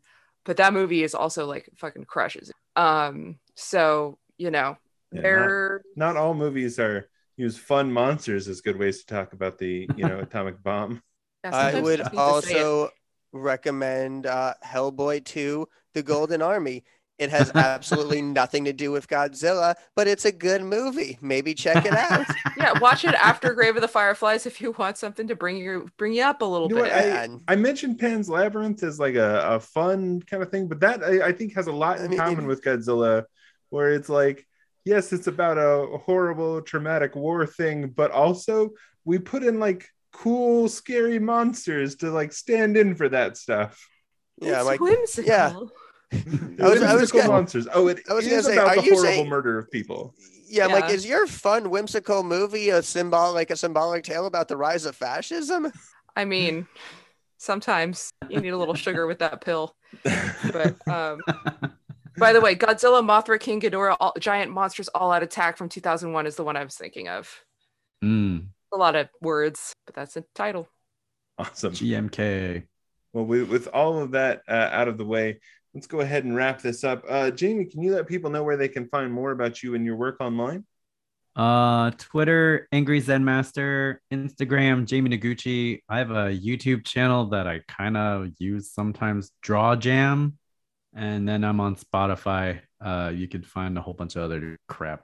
Just put my name and stuff. All right. Just put his name and stuff. Put my name and stuff. I'm there. Emily, what about you? Megamoth. Megamoth, like Mothra. There's a reason. It's Mothra. Sometimes there's underscores, sometimes there's spaces, but it's always Yeah, sometimes Megamoth. there's underscores, sometimes there's periods. If it's TikTok, there's a dot. If it's Instagram, there's an underscore between the mega and the moth. And check out Printless, wherever fine books are sold independently. And I have a Patreon and I do things. I have this week's Patreon, this month's Patreon print reward is Hannibal fan art. So, if you want some of that. All right, they're Fannibals. And Ben, what about you? You can find me at Twitter at BenTheCon. You can find links to my work at benconcomics.com. Renegade Rule is out in stores now from Dark Horse Comics. And keep an eye out this fall for the graphic novel tie-in to Ubisoft's Immortals Phoenix Rising by myself and Giorgio Brooks. Nice. As for me, you can find me on Twitter and Instagram at jrealm58. My website is jeremywhitley.com. You can order or pre-order books that I'm doing books with everybody here. You can order or pre-order most of them. So Emily and I do Princeless, which there's 9 books of. A 10th one is coming. They're all orderable anywhere fine books are sold. Jamie and I make School for Extraterrestrial Girls, the first book of which is out, the second of which is coming soon and just had a free comic book day edition that just dropped by the time you'll be hearing this. Just super exciting. You're going to love it. And Ben and I, TBD, or TBA, I guess. The podcast itself is Progressively Horrified. You can support us on Patreon. We would appreciate that greatly. It's patreon.com/progressively horrified to keep us talking about scary movies and how they're actually ahead of their time. On Twitter, you can find me at Prague Horror Pod, or all of us at Prague Horror Pod. And our website is progressivelyhorrified.transistor.fm. And please, wherever you're listening to this, we would love it if you would subscribe, rate, and review so that we can get more listeners, we can get more people checking us out. So tell a friend to come check out and us talking about scary movies and how they're good, actually. So thank you so much to everybody for joining us. Thank you so much for coming out. Jamie, we had a ball talking about Gojira with you. Woohoo!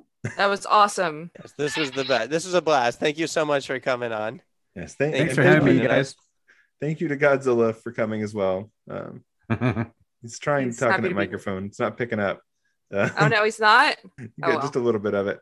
And thank you to Emily and Ben, as always, for joining me. And thank you to all of you for listening.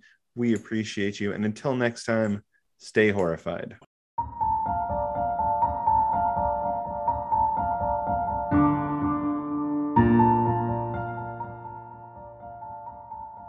Progressively Horrified is created and produced by Jeremy Whitley. This episode featured Jeremy Whitley, Ben Kahn, Emily Martin, and Jamie Noguchi.